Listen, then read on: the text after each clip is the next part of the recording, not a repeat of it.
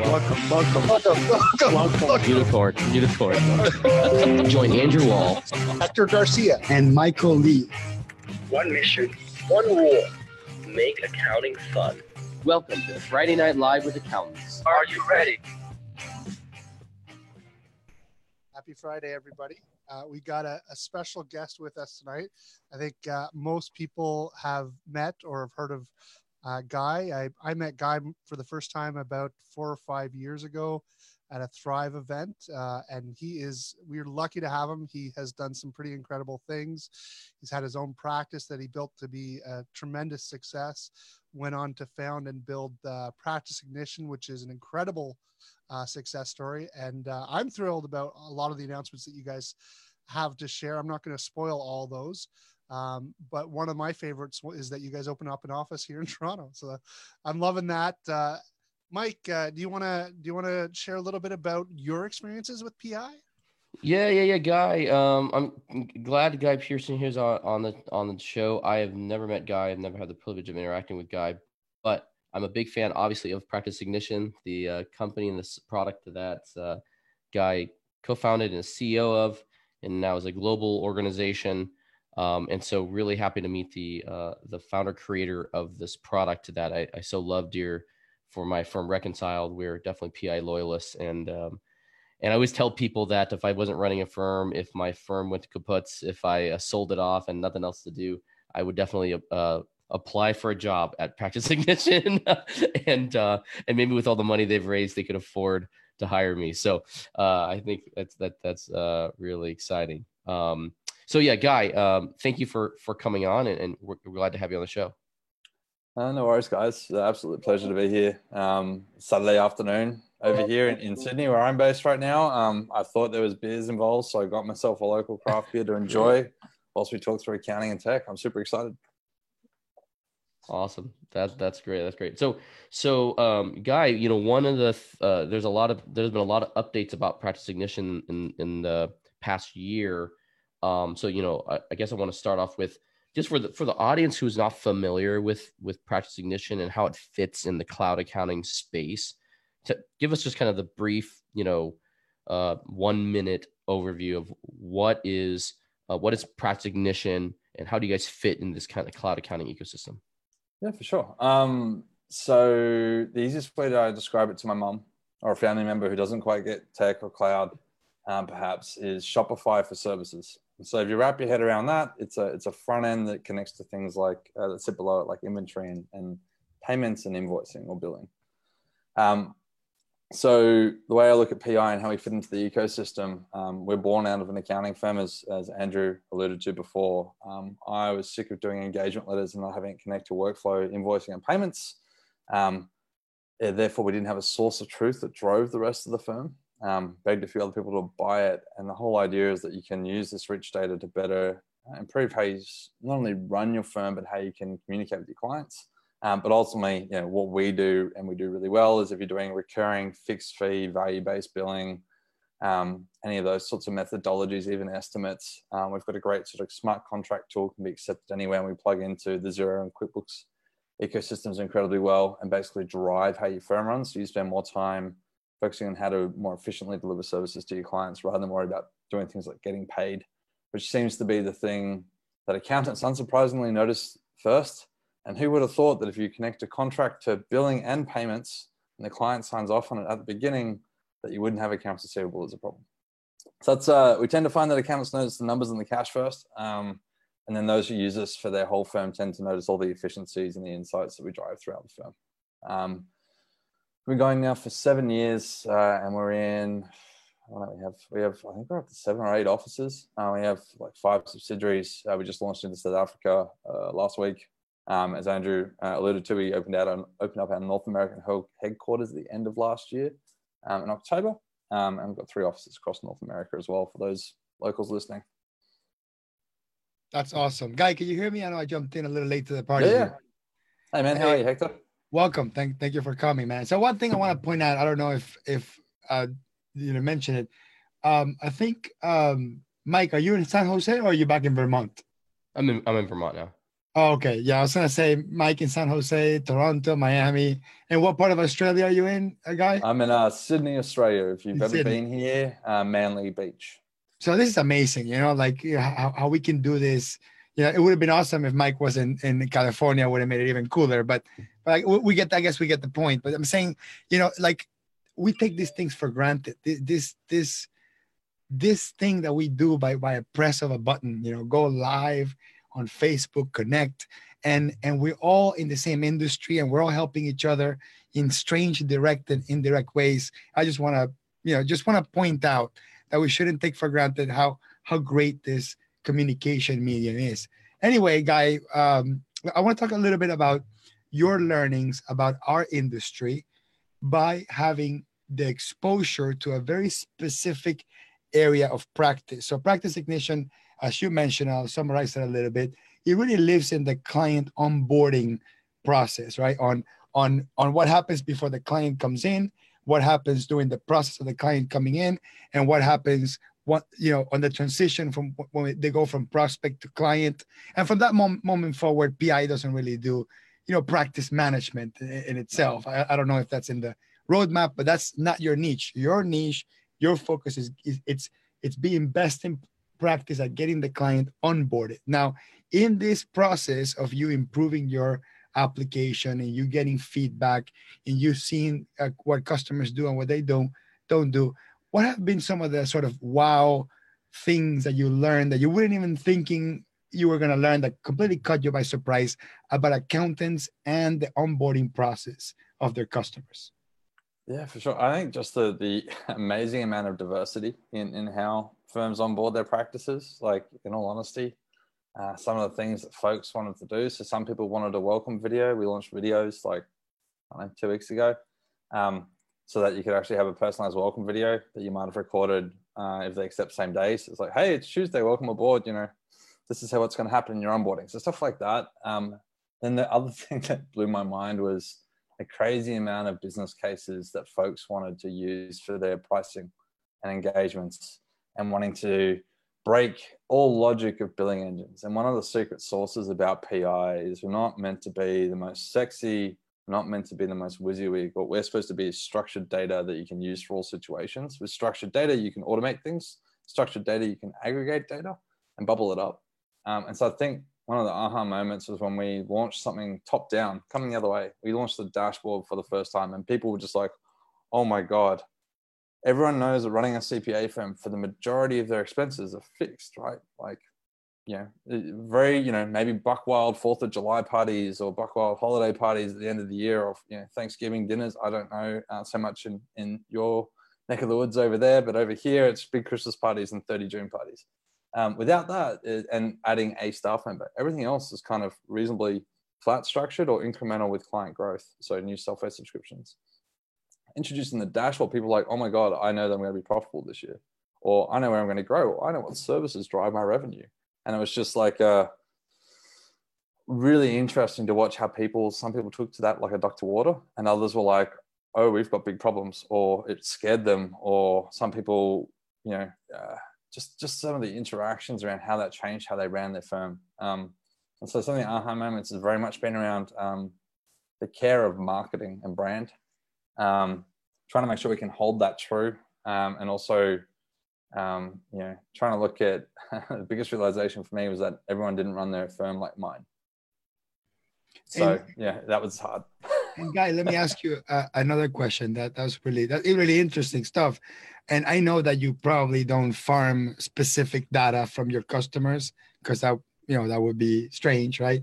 But I'm sure there's metadata that you guys can manage and that can give you insights, because all software companies gather intelligence about customer behavior in the software and they use it to make the product better. I mean, most programs have that disclaimer, we might, study how you use the software to make the software better, and you can opt out of those things. Have you noticed that customers using PI, and this is not an infomercial, I just want to really understand, does it truly help people price better, get bigger clients, bigger purse bigger engagements? Like, have you noticed that, I don't know if you get this data, but somebody was, in the first year using PI, the average customer comes in at $500 a month. Second year it goes up. Like, have you actually seen users get better at pricing, at getting bigger revenues when they use a software like yours? So what we've seen is an increased share of wallet per client when they use PI, and that's probably boiled down to the fact that they've gone, okay, which of our clients don't have bookkeeping? Like, as simple as that. If it's a full service firm, and gone, well, why don't we offer it to those clients? Like, just really dumbed down, simple business stuff. But historically, they've been using Word documents or PDFs and trying to aggregate that up into a system where they can go, these clients do and don't from a partner level, perhaps. They don't see that or read that. That's probably the biggest thing that we've noticed. And the second one is just generally the rate of revenue growth tends to be a lot higher than the industry benchmarks we see when people use PI.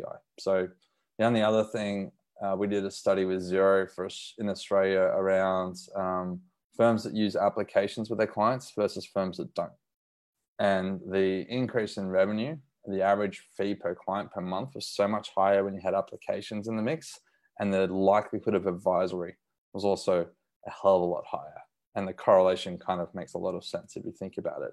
But they have access to more data, their clients wanting them to have access to more data, and they're talking about what drives their business as well as the outcome being, profit and loss and or tax, right? So bigger picture, more help can be given, higher revenue is generated. Right. I mean, it's obviously that, we've talked about before that we live in this bubble because we're all surrounded by these amazing accounting firms who get the new model. And obviously this cohort is a group that's able to generate more revenue because they're getting it. They're leveraging the technology like PI. And one of the things that I think, I was so impressed when I met you 4 or 5 years ago was the amount of, industry knowledge that you brought to a tech product, right? You weren't just an IT guy building an app for accountants. You were an accountant building an app for accountants, and you really had, meaningful insights. I remember having deep conversations with you about how to run and manage your practice and things that you've done in your own practice that obviously you brought into the app as like foundation for building that app. Now you've grown a lot over those 4 or 5 years since we first met. And I wonder, how involved you still are in the direction of the actual technology and how you keep it still accounting focused as opposed to, a tech focused company. Sure.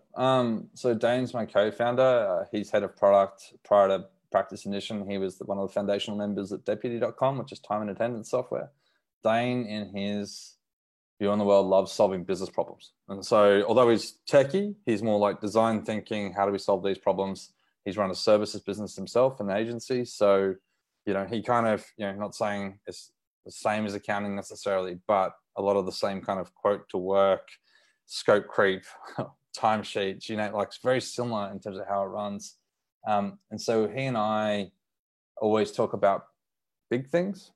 And then we use a lot of bottom-up feedback from customers. So things like the video coming out, or I forget what else, we released something else at the end of last year, and even brochures and things like that. Very much trying to go, well, we think coming the other way that firms want this, and then we're listening here. And so the guys are working on something at the moment, which hopefully will be in beta and out of market in the second quarter of this year, which should solve the reasons why you can't use PI with all your customers from a pricing billing perspective, which is awesome. And then we've got some stuff sort of behind the works around, well, what do we do with all the data once we get everyone using it for their whole client base across the board? And that's not for us, but more, how do we help you run a better firm? CPAs are so busy doing tax and helping their clients. They very rarely spend time in their own firm. So there's a lot of exciting data that we probably won't see action by us until 2021, but the ability to bring that to help you better price by using your own data set, just to tell you, even when you price X at this level, you have a 99.99% acceptance rate. Things like that, which might seem silly, but if you're umming and ahhing, it's like, well, hell, I don't need an extra $1 a month. Like, if that sways it the other way. So I'm just super excited about that stuff. And Dane and I probably focus more on the strategic elements of what do we do first. The most amazing thing about PI is because we do sit at that first point and that system of engagement, the ability to hang things off. Someone mentioned workflow before.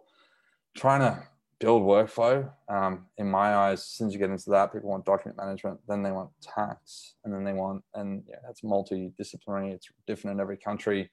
There's amazing companies solving those problems. So rather than us trying to be another one, we prefer just to partner with those guys and the customer to have choice. Right. And that's kind of how we view the world. That's the key to success for for apps, I think, in general, is stay true to your core, right? I've seen it with, I think to me, the perfect example of an app going off core would be probably FreshBooks, in my opinion, where they tried to become, like you said, the everything and the anything to accounting. And if they stayed true to their core of, receivables, they had an amazing product. And then they came out trying to advertise that they were an accounting application when they weren't even there yet. So yeah, I'm going to leave Mike and Levi out of this because they're good mates. They're the co-founders of FreshBooks, but I think they built an amazing company. And I think it's one of those things where you get to a certain point and you're trying to figure out how do you solve more problems for more customers. And they threw the hat in the ring to try and do everything. And there's also timing and execution. It's super hard.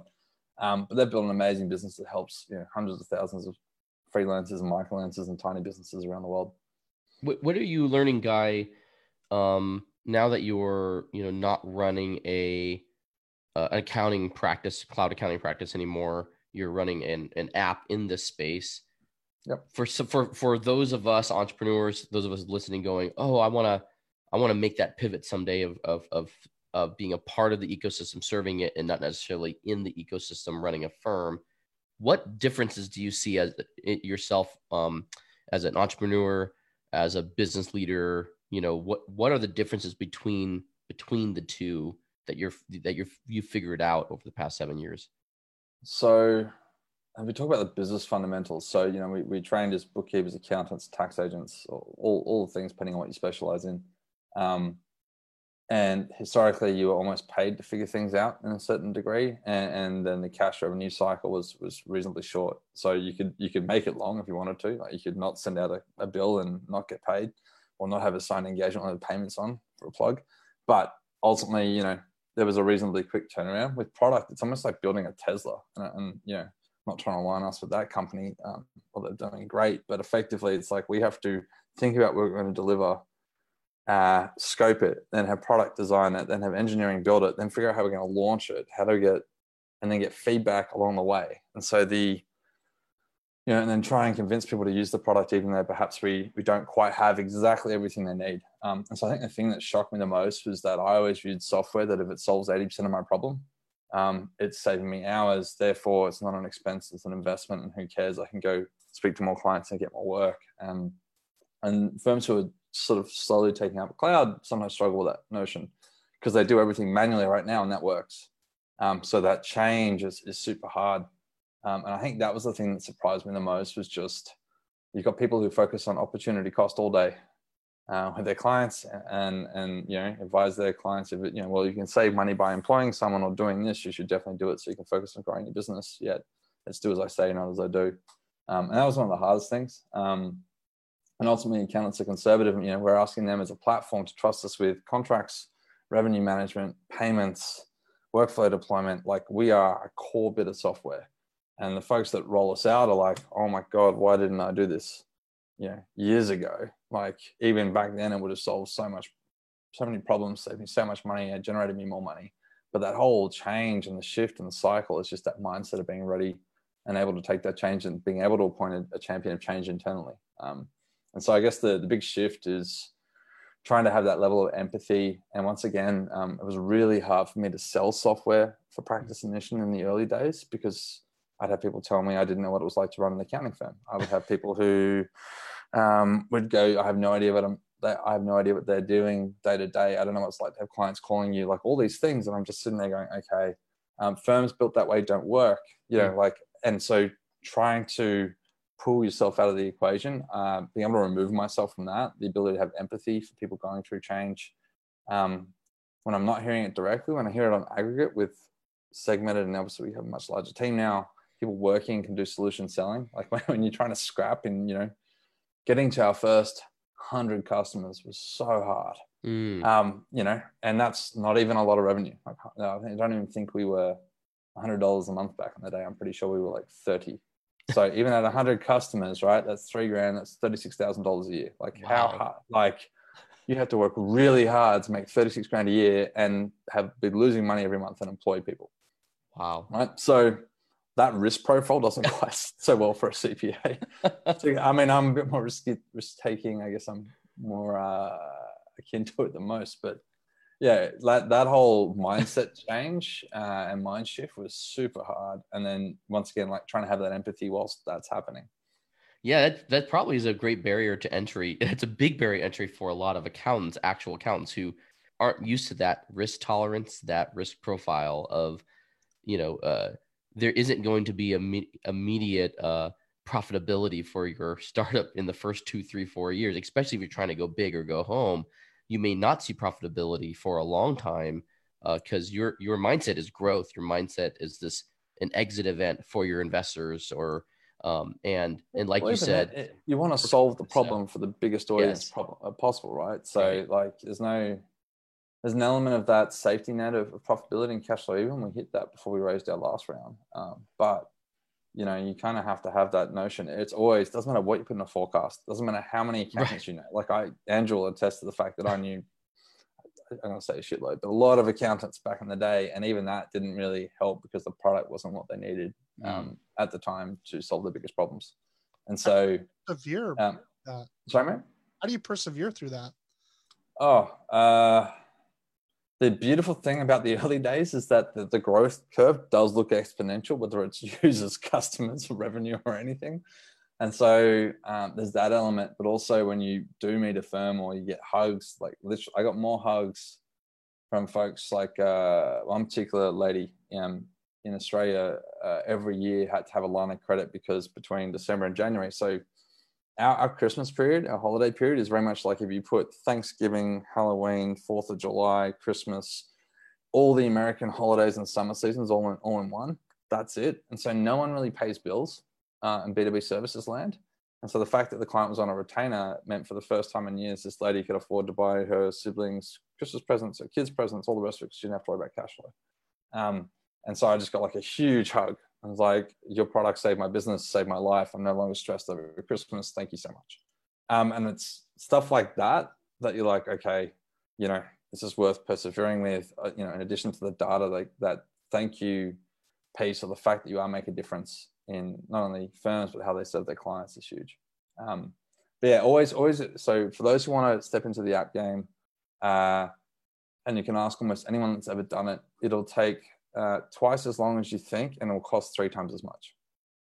And I knew a little bit about tech. I'd been an app in the cloud integrator before that was a term back in the day. I'd done information systems in university. My best mates worked at Atlassian and had done prior startups with them just to sort of test things out and how it works. And just the sheer amount of things that you have to consider. It's not like, so building an iPhone app for a game is a lot simpler because you don't have to write users, permissions, security, billing, or anything else. You just build the thing, right? And there's a framework. When you're building a software solution from scratch, you have to worry about all of that. Plus, what does the thing do? Plus, how is it backed up? How is it stored? Security, marketing, like it's just a million different hats. So it's been an incredible learning experience. I wouldn't change it for the world, but it's something that needs to be done wholeheartedly as well. You can start off the MVP, the minimum viable product, and the research as a side hustle and put money into it. And that's all great. But to launch the business, you kind of need product and engineering all in. It could be one person perhaps, and you all in on the business development and business management side. And then at some point you need to be able to go, okay, we really need to spend money on the things that we're not good at, whatever those are. To sort of build out the first early stages of the company. So once again, hiring someone to do sales was one of the biggest things. I had someone do that, and customer success while I was doing marketing, partnerships, operations, working in product, all that stuff. We had a team of 4. So yeah, be prepared for a long journey. But if you can make it, it's incredibly rewarding in terms of just the people you meet, and if you're solving a problem that's big enough, just the thanks and the just gratitude, it just makes it feel like it was all worthwhile. Thank you, Guy. I love the big picture. I love the journey that you guys have taken. And I think you've given us great insights to think about. I'm not in the software business, but I know Mike is. And I think he's taking all this advice really to heart. So thank you for the free consulting. I think I'm saying that in behalf of my friend Mike. Let me ask you a specific question, Guy. You know, you were talking about MVP and the engineering process and product improvement. You said it's been 7 years. I'm sure what your software looks like today is very different of what it looked like 7 years ago. And when you first started, you had a roadmap, I assume, and you're like, these are all the features that we want. And there must be a number of features that you guys wanted to add because you thought about it, and a whole slew of features that were really heavily requested by customers. And without the customer feedback, you would not have been able to take it from MVP to what it is now. So could you recall, I'm not sure if you're so much in the product development side, but could you recall what have been some of the most memorable features that you've added to the software based specifically on customer feedback? 100%. Our first version of the software was incredibly MVP-like, and it was so rigid. So once again, Practice Ignition is supposed to be structured data so that you can do stuff with it, right? So aggregate it, but also drive workflow, invoicing, payments. Two things stand out. Number one was the first thing when we launched the product, everyone just wanted flexibility. So you used to have to price a service rigidly in the services menu. So in Practice Ignition, you create a library of services. Service has a description, has a name. You could integrate Xero only back then. You could integrate Workflow Max or Workflow Deployment. So we sort of launched with those two being requirements. But the price was actually set inside that menu. So when you got to the engagement, you couldn't have a client-specific price for anything. It was all service-driven. So that was, as you can imagine, that was not acceptable by many people. And so one of the first things we did was obviously make that a variable, at least at the engagement level per service type. And the other one was obviously billing. So once again, when the service was created, it was fixed in terms of billing. So it could only be recurring, or it could only be one-off, or it could only be upfront, or only pro-rata. So like all those things had to be changed, obviously, as we got bigger and we wanted to allow for more use cases. The second thing, trying to think of the other one, obviously payments was probably one of those things that no one knew that they always wanted. So a few people have mentioned it, but it was more like our early core users. And when we launched payments into the product, I think in 2015 in Oz, it kind of blew everybody away. They're like, hang on a sec, what? Like, I don't need all these other things now. And then the third one, if I can add that, was just integrations, obviously. Like, you used to have Xero suite of products. MVP, you got to choose, right? You're like, we can build a standalone app, or we can build something that gets you there, but you have to have these certain things. And I'm sure the case is true for many where they've launched connected to QuickBooks and then they've pulled out and then there's a standalone app and you can integrate whatever you want just in the same way. So we had Xero Practice Manager and Xero were required. Ultimately limited our target customer base in the very, very beginning, but allowed us to get the feedback from the firms that were definitely pushing into the cloud in terms of what they wanted. And so those are probably the three things that were definitely user-driven. It didn't mean we didn't want to do it. And as you alluded to, there are so many things on our roadmap today, but there's still some that are hanging from back then. Literally, we're trying to solve that first pain point correctly so that we can add those other things on top. That's great. And let me ask you another question, Guy. I think, and Mike and I were in the same room when this happened. So we were at the council, and another pro advisor told an Intuit executive the way they were using QuickBooks Self-Employed. I don't know, Mike, if you remember when Marriott said, I have my customers in QuickBooks Online, but I still use Self-Employed just so I can plug in the number and do tax planning. So it tells us and then everybody in Intuit looked at each other like it's like a happy accident, like a really insightful misuse of the software. Have you had any moments like that where people are using the software not as intended, and they're telling you, no, I press this button to do this, and you're like, that's not what the button's for. But then you were pleasantly surprised that people interpret a different way. Do you have any examples like that? Yeah. The biggest one that we didn't intend, accountants and CPAs, bookkeepers, pro advisors all have this big problem where historically they've done sort of time cost billing and have this massive accounts receivable historical billing. And although there's solutions for fee funding, there's solutions for collections, there's not really an easy solution for collecting the payments on a plan per se. And it's definitely something we're sort of scoping out for the future. But we have a bunch of firms that when they start with this, the first thing they do is they go in, and this is incorrect from an accounting standpoint, so don't judge them or me, or this is why I'm like, why would you do that with the product? They will go and get their clients' outstanding balance and then go, right, we're going to put it as a 12 monthly repayment plan and bundle it into your next engagement. So technically, I agree, incorrect. But what they might do is silo that engagement. So it's last year's payment plan with no invoicing connected, just so the payments come in, and no workflow deployed. And then on the other engagements, it's like here moving on, and then workflow and invoicing connected. And so obviously, we didn't design the product to collect outstanding revenue, but it's worked. Like people have reeled in millions of aggregate, but like most firms when they join us might have 3 to 4 months of their annual revenue sitting in accounts receivable. And so if we can help solve that, even if it's not as designed, that's great. But ultimately, we want to be able to solve that or work with partners to solve that in the future, so it's a lot smoother, and get you up and running faster, and obviously get you paid for work that you've done. I mean, your average days for a CPA to get paid or a pro advisor, I think, is 90. You've already paid your staff like up front, right? So that's 90 days from billing, let alone what you actually, when you were paying your weekly wages or monthly wages or whatever it was. So we tend to find there's like a 180-day cash flow cycle for a lot of work that gets done around the world. And it's just like, wow, how does anyone run that business? And that's why banks, it's recurring. That's why they give you overdrafts and other things. Because they're like, well, we know the money's going to come in, but you can pay 6%, 10%, whatever the interest rate is in the meantime to fund it. So we want to try and solve that over time. And I have one last question in the same area. So does PI now offer the ability for you to give someone 3 proposals and then to choose one of the 3? Is that something that is functional in PI already? Something presentationally at a proposal level we're working on for the middle of the year. So I think it's roughly about June.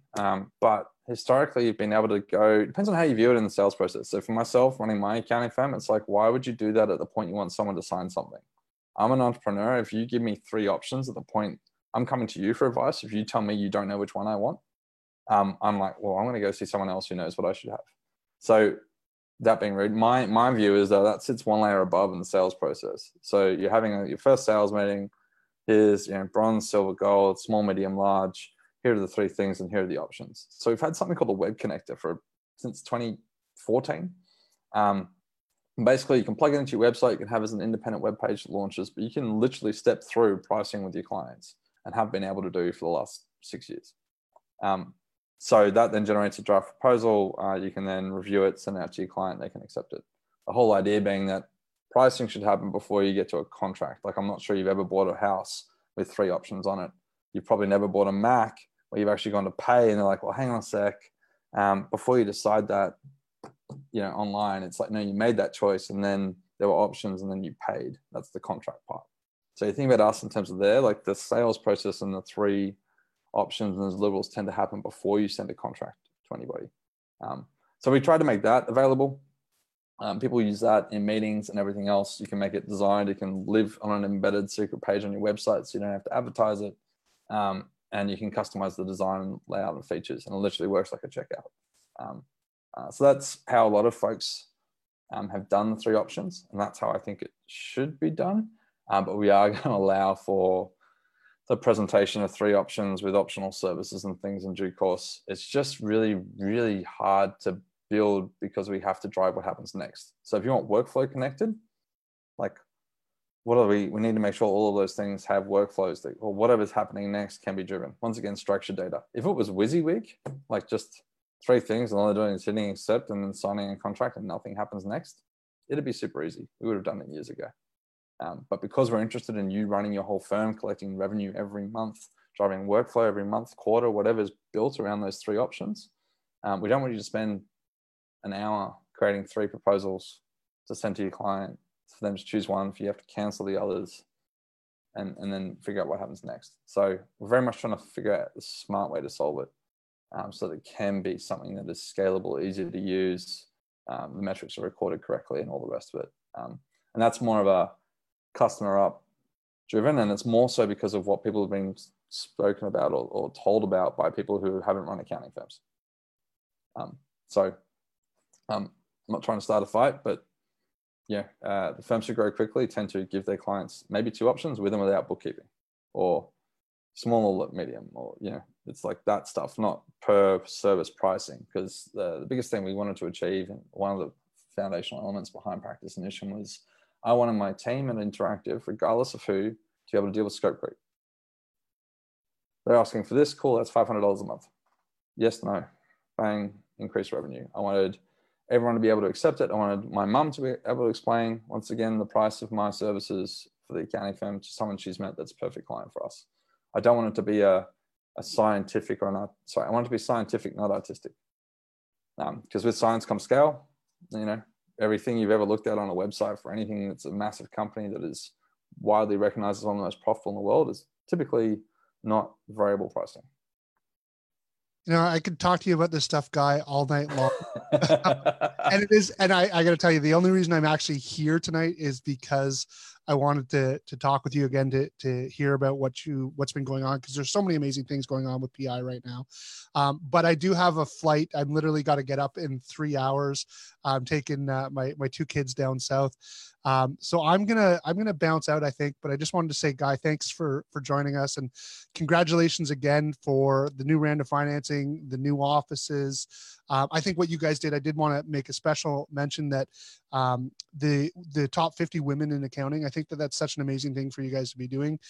You know, one of the things I've been talking about lately is something that I'm learning more about is the lack of representation in some of the top influencers in diversity, not just women as well, obviously, but race and ethnicity. And I love seeing that you guys taking a stand and trying to pay attention to the women who are making a big difference in our industry. And there's a lot of amazing women, and you've mentioned just 50 of them. There's even more than that, but obviously you got to cap that list somewhere.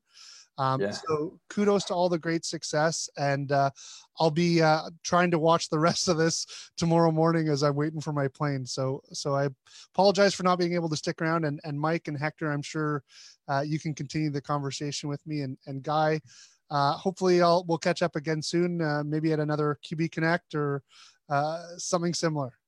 Sounds great, mate. Look forward to it. Watch out for Pearson Airport. Don't let that last name fool you. It can be a little bit scary at times, and those customs lines can go on forever. So make sure you get in there early enough. Yeah. And try and get some sleep. We'll get at least an hour or 2. Perfect. See you, mate. See you, Andrew. Have fun, Andrew. Well, Guy, this is a great segue. You kind of shared a lot. What so the top 50 women in accounting. Why don't you explain it a little bit for those watching, and also what inspired PI to kind of make this list? What was the inspiration around it, and what's kind of your goals with it? Sure.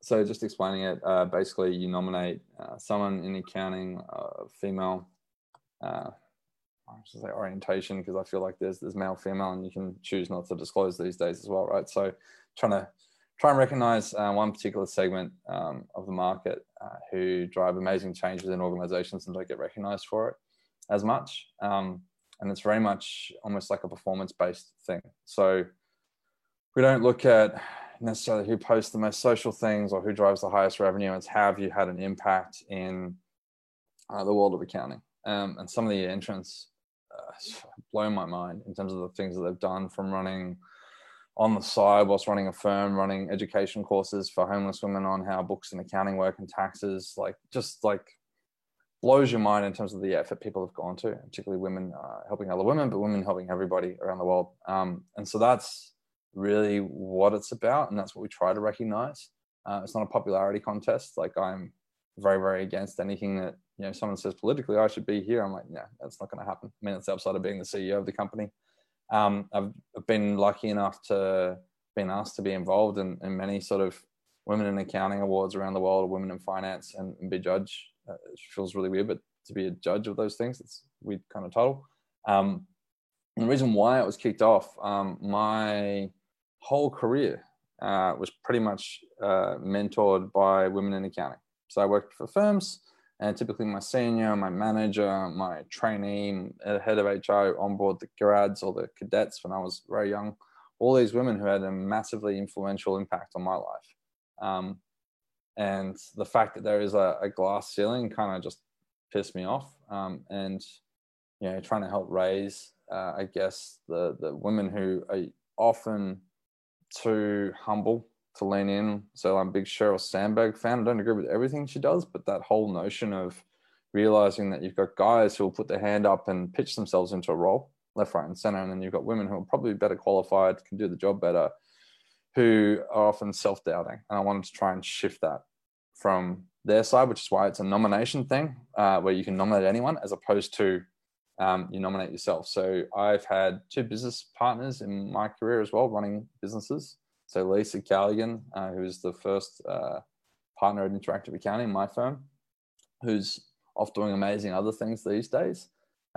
She was awesome, right? And it's like, all right, well, there's one. Charlotte, who's the current general manager of Interactive Accounting, is an amazing woman who can do amazing things and great rapport with clients, tech, understand it all. And then in Practice Ignition, we have, I think, an all-female finance team currently.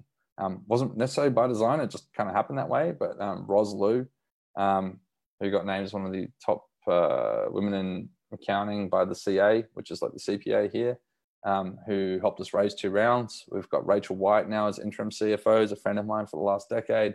She's done umpteen IPOs, trade sales, raises, everything else. And it's sort of like, both of those women would not put their own name forward. Right. And it's like, all right, well, I literally, I think it was last year, we were going through nominations and the nominations weren't kind of stacking up as I hoped they would. And I was like, screw this. I know so many women in accounting from traveling the world, speaking at conferences. I went through my LinkedIn and I nominated about 300 women individually. And I was just like, this woman is awesome because of X, Y, and Z. And, you know, when they actually fill out the form, you get to hear that what you know about them is about this much, and the rest is amazing. And so, you know, the outcomes for me are very much, you know, how do we help break that glass ceiling? How do we help, you know, people, but specifically women in this instance, get the confidence that they've actually kicked some butt, and to have that confidence and take it into the next stage of their lives, careers, and be recognized for it. So it's super, super important for us. You know, like I came up with the idea. It was very much like this is important for me. This is what's happened in my career. Like, I don't want these women not putting their hand up to be nominated, and I guarantee they will. So let's do it for them, and make it sort of a peer nomination thing. I don't know if that answers all the question, but for me, it's just, you know, I've been fortunate to be mentored by so many great women in my career. I just wanted to pay homage effectively. That's great. That's really inspiring. And both Hector and I can kind of relate to that, just being inspired by women in our lives and the women that have poured into our lives to help us both be successful, as well as that we learn from.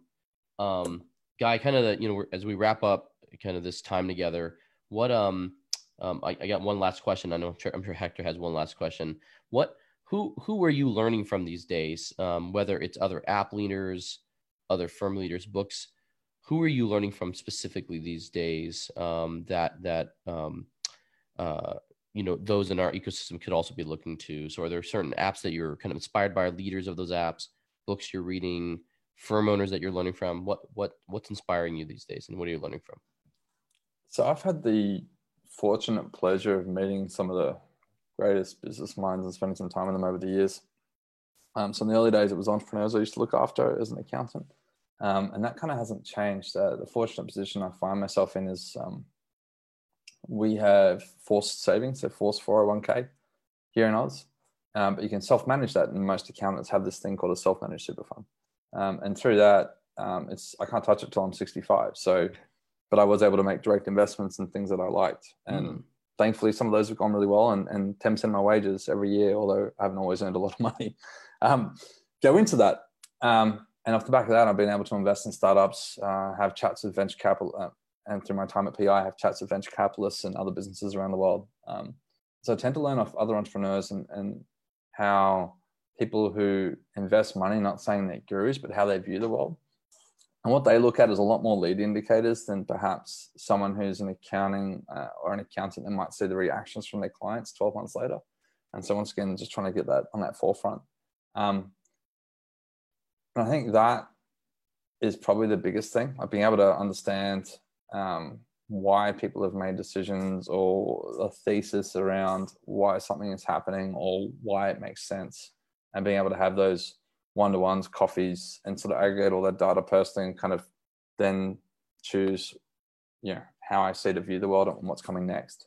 In terms of companies I admire, I think Shopify is got to be up there, and that's not to really make the Canadians super proud or anything, but amazing company that has redefined how e-commerce works, right? The other one is Intercom. I was fortunate enough to know the head of marketing relatively early on. He was the next Atlassian guy. And ultimately seeing what can be done in the world. The two founders of Atlassian, so Atlassian is an Australian technology company, it's listed on the NASDAQ. Mike and Scott, I got to sit in their offices a lot when I was kicking off my accounting firm. My best mates work there. They have, I'm not sure if you guys saw it on social, but like 18 months ago, Mike, maybe 2 years, Adelaide, which is Southern Australia, was having blackouts. And so they had a battery, not a power problem, but they couldn't store the power. They didn't have a battery big enough, couldn't deploy it. And so basically energy usage with heat and temperatures. So people are having power shortages, outages, causing all kinds of issues with traffic lights, schools, you name it. And so on Twitter, Mike to Elon was like, hey, saw the new batteries to power the car factory.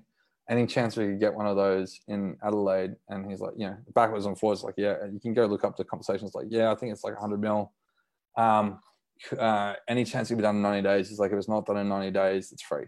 And so watching someone who just literally runs a tech company arranging to solve a problem in Oz, and he has backed more green, no meat, carbon emission free, trying to figure out how to suck carbon out of the air, all those sorts of companies in his own name, trying to figure out how to make a big impact on the world. And so I think from the folks that I've been able to meet, so I've met Mike a bunch of times, met Scott a bunch of times, but people that I've met, like people are having those kinds of impacts. So I have this mission they're trying to achieve, and then like how they're going to help the world. And then last but not least, one of our investors is a guy called Craig Winkler.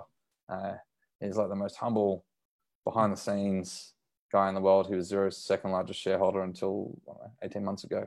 So very wealthy guy. I'm not going to disclose too much about him because he wouldn't appreciate that. But in terms of how he views the world, and basically similar to like the Gates folks, where has managed to accumulate all this capital, has some set aside from the family, but basically everything else is how does he solve almost the genesis of core problems in the world. So whether it's in Australia and Indigenous, or if it's health and AIDS in Africa, like he wants to put money to work from his gains to basically go and try and help solve some world problems. And that's so great. That sort of stuff is, I know it's not really inspirational learning business lessons, but in terms of learning how to be a better human, it's definitely folks like that help. Oh yeah, that's great.